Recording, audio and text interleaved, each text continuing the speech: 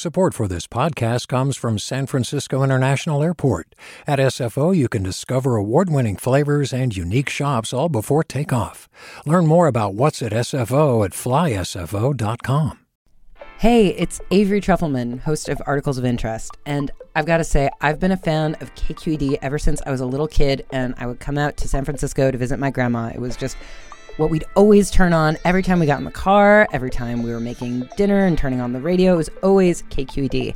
And then over the years, I've become a massive fan of KQED podcasts because this is local reporting at its best. These are answers to questions you've always wanted to know, interviews with exciting, unusual voices, necessary journalism, all told with love and care and artistry. And did you know that a majority of KQED's funding actually comes from members? It's just people like you and me supporting the programs they love, while also getting access to cool events, behind-the-scenes footage, and so much more. If you want to sign up and be a part of this amazing community, visit donate.kqed.org/podcasts to become a member today. That's podcasts with an S. Thank you for listening, and thank you for your support. From KQED.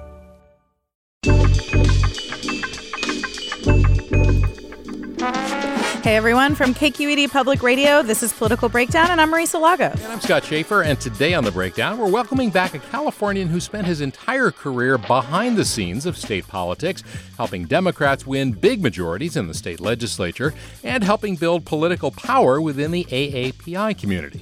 That is right. Bill Wong is here. He is author of a new book, Better to Win, Hardball Lessons in Leadership, Influence, and the Craft of Politics. And he'll join us in just a minute. But first, Scott, let's talk fentanyl. One of the big issues percolating around the state capitol this week. A lot of pressure from Republicans and some moderate Democrats for the Democratic majority to take up this crisis. Same week that Gavin Newsom parachuted into the Tenderloin with his cabinet and some other members, the AG, Rob Bonta. And not the media, apparently. There were some Twitter videos taken that made their way onto television. But yeah, this is obviously a crisis. I mean, and it's no surprise. I mean, San Francisco's had a huge fentanyl problem. But this year already, we've seen a 41% increase in the number of deaths on the street, accidental overdose, 200 just in the first 3 months. And that's just here in San Francisco. Just in San Francisco, which is statewide, those numbers are way higher. And this is not a crisis that's unique to the city, which is why you're getting pressure from folks across the political and ideological and geographic spectrum. Yeah, I mean, it shouldn't be a partisan issue. I mean, this affects everyone. It affects families. And, also there's two schools, probably more than two schools of thought around this. It's like Democrats tend to lean more toward harm reduction, providing test strips and Narcan and things that will help reverse education, whereas Republicans traditionally, and we're seeing this in Sacramento as well, want to enhance penalties, want to be, sort of cracking down on the dealers and the on the criminal justice side. Yeah. Yeah, exactly. And I think, they're not wrong. I should say there's truth on both sides. Yeah. I think there's two things. Yeah. One is just the history. And we have seen, it's not as if the war on drugs and a lot of those enhanced penalties for crack cocaine and things like that solved the crack cocaine crisis. So I do think we need to take lessons here. But politically, Democrats are just between a rock and a hard spot. There's a lot of emotion, a lot of anger, a lot of trauma, a lot of, parents and families who have lost loved ones. And there's a desire to be seen as if you're doing something and a lot of pressure from the right. On the other hand, we have seen this Democratic Party oversee a real rethinking of criminal justice, of our prison and jail systems. Just a few weeks ago, the governor announcing he's transitioning San Quentin into more rehabilitative prison facility. And so I don't think the things that I think 15 years ago would have been a sort of rubber stamp for both sides of the aisle. Sure, enhanced penalties, anybody, who's dealing this or whatever it is, it's not the way the party wants to go. And particularly Reggie Jones-Sawyer, the Democrat who heads the Public Safety Committee, he has been pushed into finally scheduling a hearing for next week.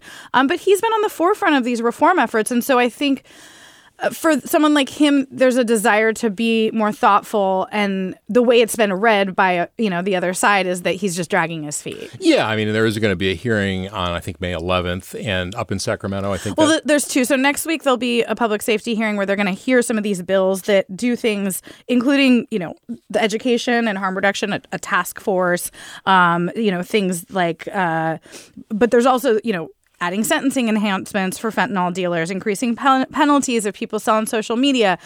The May 11th hearing is this, special committee that Matt Haney created, and this is, I think, looking for longer-term solutions. Yeah, exactly. Well, and if you look at who's being affected by this, yes, in the Tenderloin where the governor was this week, it's people living on the streets. A lot of them, they're overdosing. Maybe they're regular users, and they're building up some kind of resistance to it, and then they finally get a fatal overdose.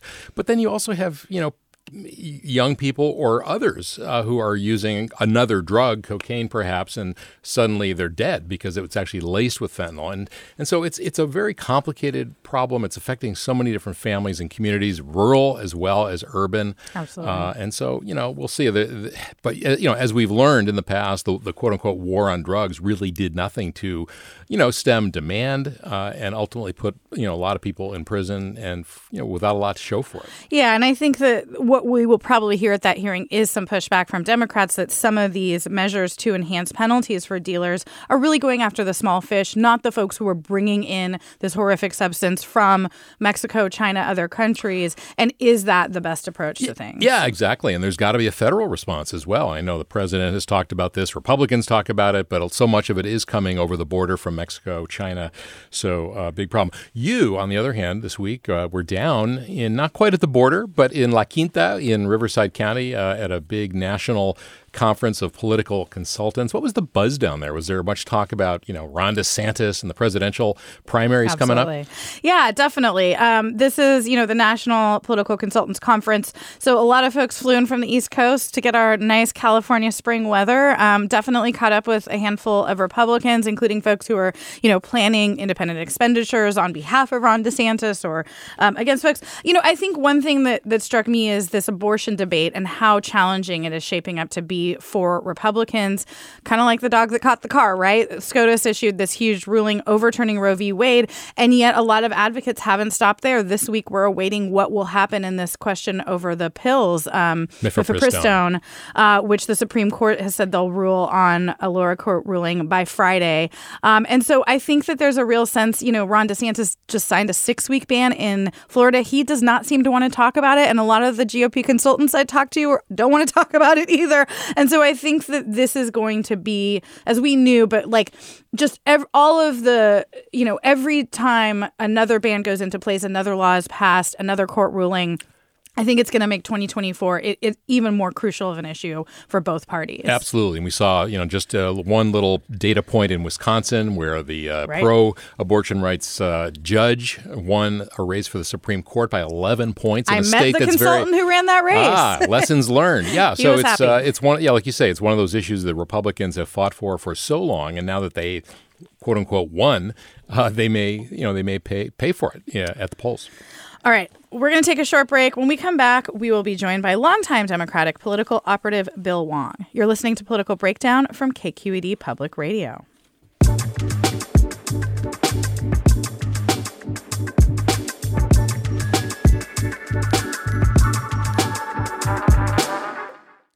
Hi, I'm Sasha Koka, host of the California Report magazine. Every week, we bring you stories about what connects us in the giant, diverse Golden State. Because what happens in California changes the world. I love this place. We were once seen as like the place to be, California. The land of milk and honey. That's where you go to Sunshine State. But we just have challenges right now. KQED's California Report magazine. New episodes drop every Friday, wherever you get your podcasts. Hey there, this is Brittany Luce from NPR's It's Been a Minute. KQED's podcasts like The Bay, Bay Curious, Mind Shift, Right Nowish, and more all tell the stories of the Bay and beyond with reliable, human-centered journalism. They aim to inspire, make you think, entertain, and expand your understanding of the place you call home. Here's how you can support podcasting at KQED. Showing your support is easy, and you can join Brittany in supporting KQED Podcast too at donate.kqed.org/podcast. That's donate.kqed.org/podcast. Welcome back to Political Breakdown. I'm Marisa Lagos here with Scott Schaefer. Today we are excited to welcome Bill Wong back to the show. He has worked for lawmakers, run political campaigns, and helped the Asian American community really find its voice and power in California. His new book is Better to Win: Hardball Lessons in Leadership, Influence, and the Craft of Politics. Bill Wong, welcome back to Political Breakdown. Thanks for having me. Yeah, good to see you. So, as we said, you've been behind the scenes for a lot of your career. Why write this book now, after you step down from, I don't want to say you're fully retired, but from a lot of the nitty-gritty of this? I think there's two reasons. One, because of what's going on in the Asian American community with regard to the rise in hate crimes and with the scapegoating, surrounding the China issue that's out there. The Asian American community is really struggling with their political identity. They're struggling with how do you have a voice? How do you, engage in this very public process and ensure that, your perspectives and your safety are taken care of. So I felt that it was timely to give some type of playbook with regard to how to engage politics. Because right now, if you're not really that familiar with it, you just look on what's on Twitter, and it's basically everybody's yelling at other people, or you're going to have on Twitter? Yes. So we're going to make like signs, and we're going to go march on some Capitol, and it looks nice, but it's not very effective. Yeah. It's not effective long term. Well, and we want to talk about some of the campaigns, very interesting ones you were involved in. But you begin with the story at the beginning of your book, and here's just a sentence here. This book is about learning the skills and strategies necessary to build your own power and win the fights that matter to you. Without that, what do you have? Is it sort of like more on the outside, joining other coalitions where your own priorities aren't necessarily the focus? No, well, actually, my perspective on that is that what I see now is we talk about performative power, just having a voice somewhere, and you're not really making any changes. You're not really affecting the course of policy. You are relying on status to have a voice, but the voice doesn't necessarily produce anything. So one of the things I wanted to talk about in the book are the techniques that you can do to influence people, force a situation where you can have a conversation and have a polite battle of perspectives and then come out with some type of outcome. Because right now, sometimes you just declare victory and then go home and nothing has really changed. I think that as you watch policy, you kind of see that the Democrats are yelling at one side, Republicans are yelling at the other side, and every side claims victory. But at the end, the American public doesn't feel like anything has changed. Yeah.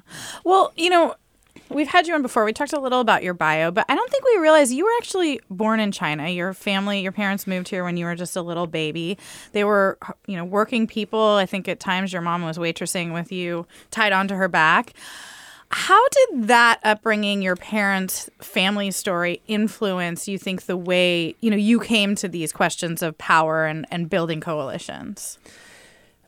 It impacted my perspective tremendously because you feel the unfairness of life in general, and you see the haves, and then you are the have-nots, and you see I grew up in a rural area, so there was a lot of racism, and I think that was just the way the area was. So I spent a lot of time trying to reconcile my world and find where I fit in.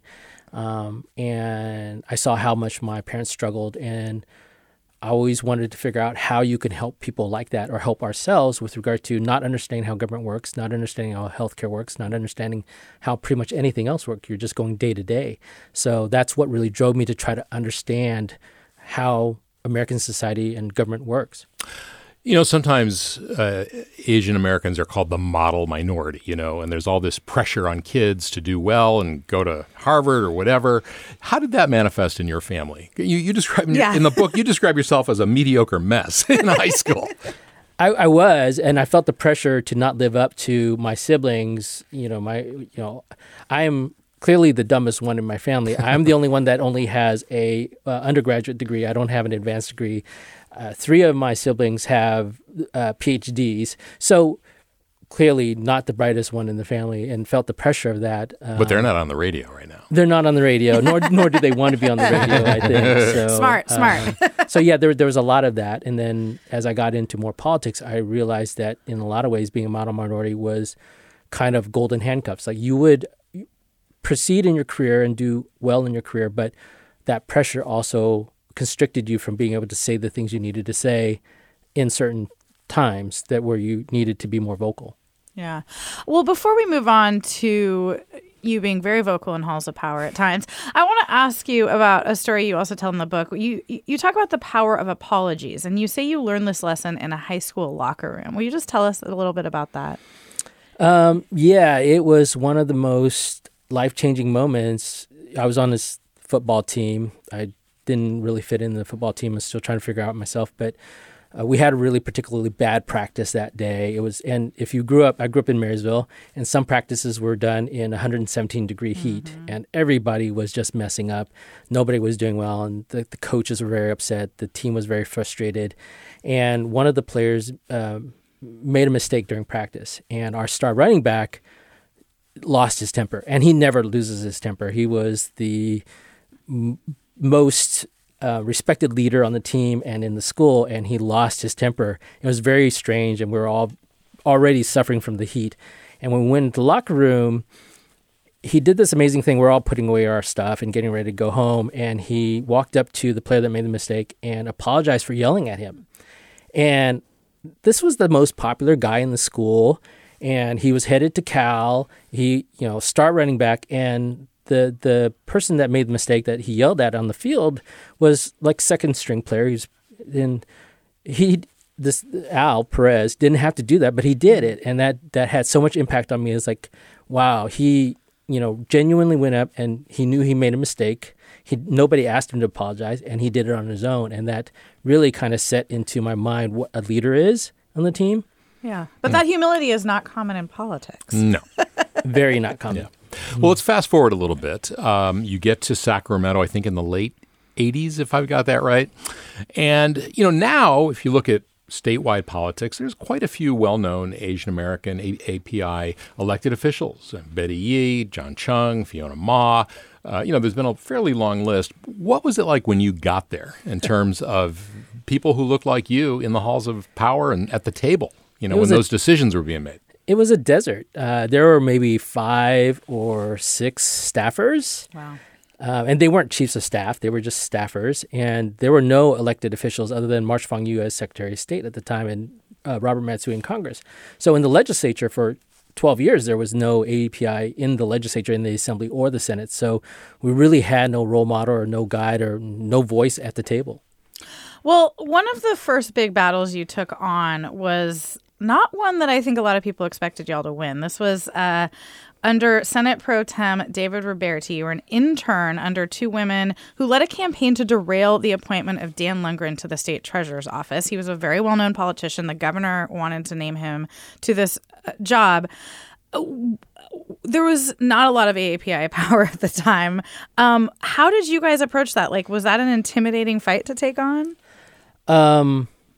I was just a student in college that had no idea. This was my first experience with politics, so I didn't know what the norm was. But I also did have that pressure of being a model minority and not being seen as that. When I was interning for Mei Lee Tom and Georgette Demur, who were the 2 women in this story, they basically said, this is what we're going to do. There was no equivocation. There was no doubt. They knew what was right. And because they wanted an Asian American to be appointed to the seat. No, they just wanted to block this appointment. And we should say he opposed reparations for Japanese Americans. Right. So that's the key point. Yeah. He vocally opposed reparations for Japanese Americans who were unfairly incarcerated during World War II.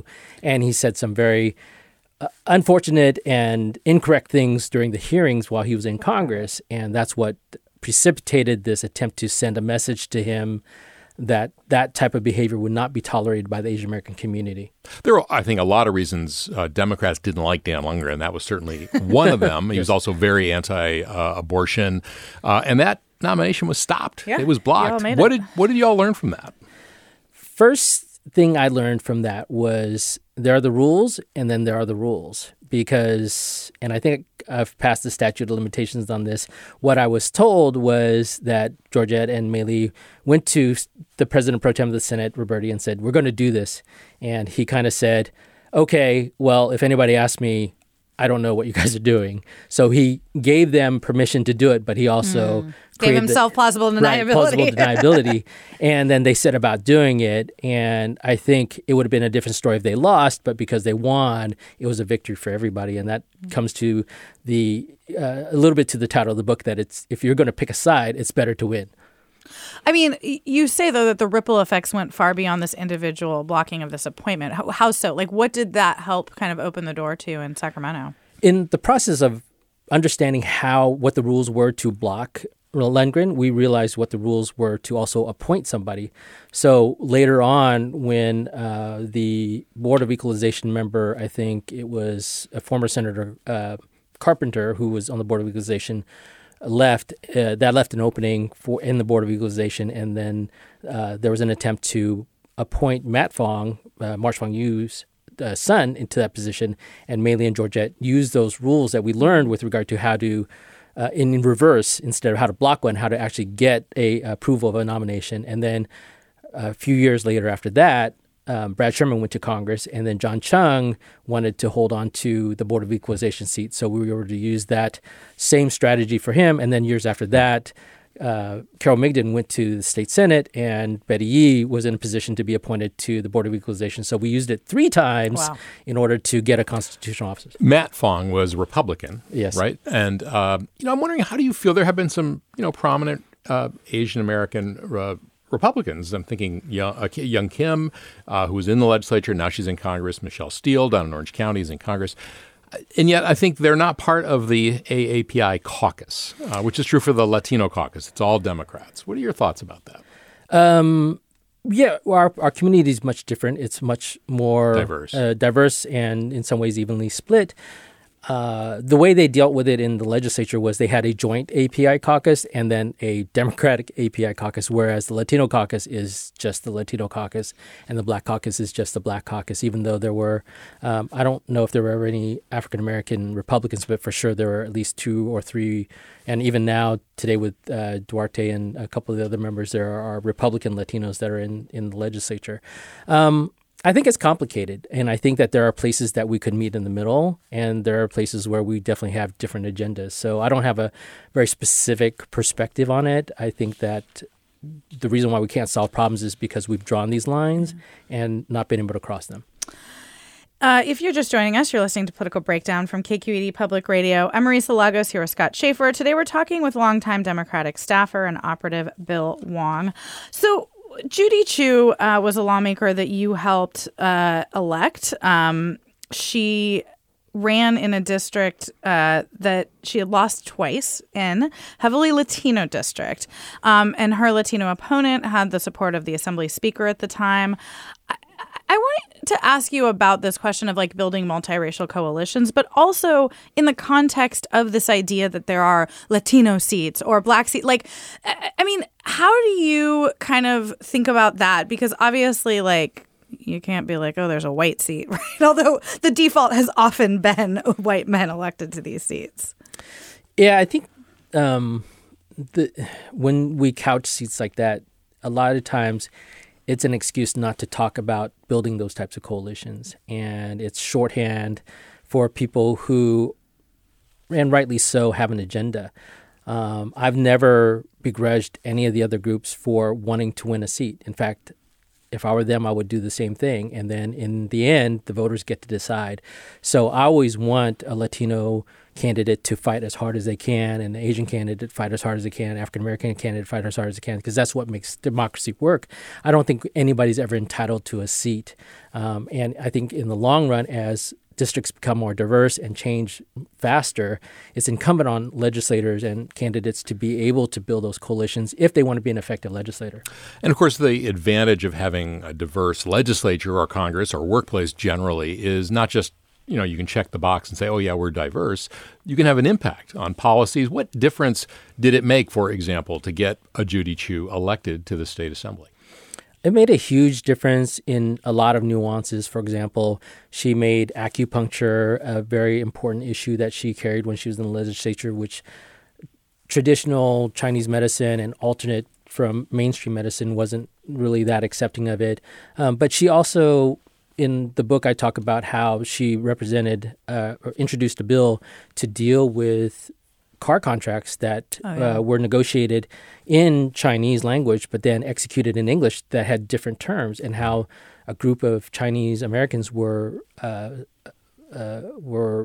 ripped off by a certain dealership, and how she carried a bill just for that. So it allows our community to feel like they're heard, that they have a representation, and then in a total, unexpected circumstance, 9/11 happened, and a lot of the Sikh community and Asian American community who were Muslims felt really under attack, and she was able to have hearings and give them a voice to talk about, the aftermath of 9/11 and any type of scapegoating that would happen after that. Well, and also I think, to your point, she always built multiracial, multi-ethnic coalitions. So she was there with her ear to the ground, not just to the Chinese folks in her district, but others. Another fight, though, you took on that I think shows this idea of putting a specific community front and center was shark fin soup ban, right? This was a bill that ultimately was signed by Governor Jerry Brown. It was brought really by conservationists, animal rights groups, and environmentalists. But you knew when you were approached that you agreed with this ban, but you didn't want it to be co-opted by white people, essentially. That you didn't think it would be successful if that happened. Yeah, you have to really cross that bridge, and I think a lot of times we would just want to be right and want people to accept that we're right. But it's also important for people to understand who you're imposing a certain perspective on, that it's shared by the people within that community. And I think that was a very important thing. There were people that were well-meaning, but they would often say that shark finning was barbaric. And the way it was applied really cast Chinese people in a very negative light. So my agreement to take on this contract, because I did believe in the policy, and I've had shark fin before, and I think it's important, but not that important, was to be able to show that Chinese Americans particularly supported the environment as much as they support shark fin soup, and they made a conscious choice that supporting the environment is more important than this cultural aspect of our living, which is nice, but also not as important as saving the environment. As Marisa mentioned, you were successful. The bill passed. The governor signed it at the last minute. But the guy on the other side, one of them, was Willie Brown, the infamous Ayatollah of the assembly, who no doubt you had experiences with. What was it like being up against Willie Brown, who I guess had busloads of people from Chinatown and San Francisco sent to Sacramento to lobby? Must have been pretty sweet to beat him. Well, it was a rumor that he got brought on. I'm not sure if we ever confirmed it, but they did bring on two very high-powered lobbying firms, and we knew that there were conversations going. And obviously, Willie Brown has a very long-standing relationship with the San Francisco's Chinatown community. So all that stuff was legitimate, and we felt that we were on the right side of history on it. We knew that the other side had a lot more money and a lot more resources. So it was definitely one of these kind of underdog campaigns, but we also knew that politics had changed. And if you're dealing with people who have a lot of access, just the way our environment is with regard to news and with social media, we could overcome that. Yeah. So we're heading into another presidential election year, as we alluded to at the top. There's a new speaker supposed to be taking power this summer, another Latino. I'm just curious, when you look forward to 2024 and beyond, what opportunities do you see for Asian Americans in California specifically and nationally? We have a half Asian woman in the White House, our Vice President, Kamala Harris. But, I don't think that has been as visible to a lot of people as maybe some folks would like. Yeah, it's tough because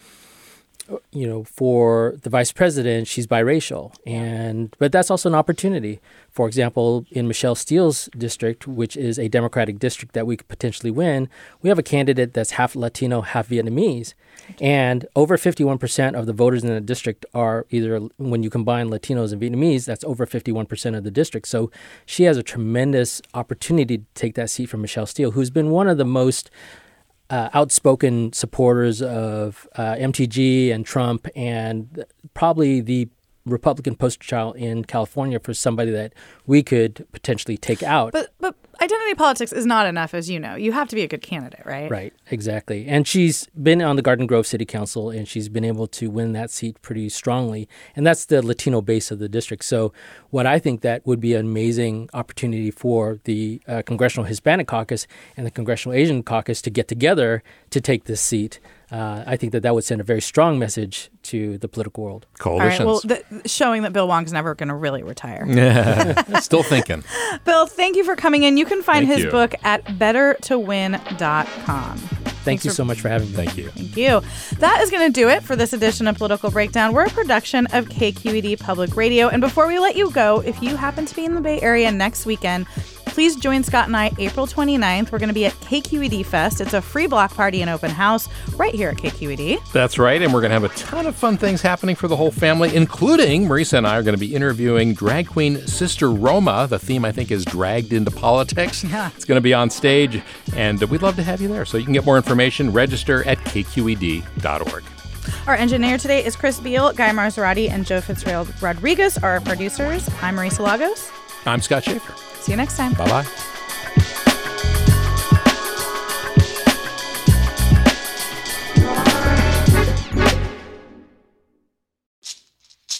Hey, it's Glenn Washington from Snap Judgment. And if you love what you're hearing, and I know you love what you're hearing, please consider becoming a KQED member. You get special access to cool events, behind-the-scenes footage, and so much more. Plus, you'll sleep better at night knowing you did your part for the community you depend upon. It's in you. Please be in it. Visit donate.kqed.org/podcasts to sign up now. That's podcast with an S. Thanks.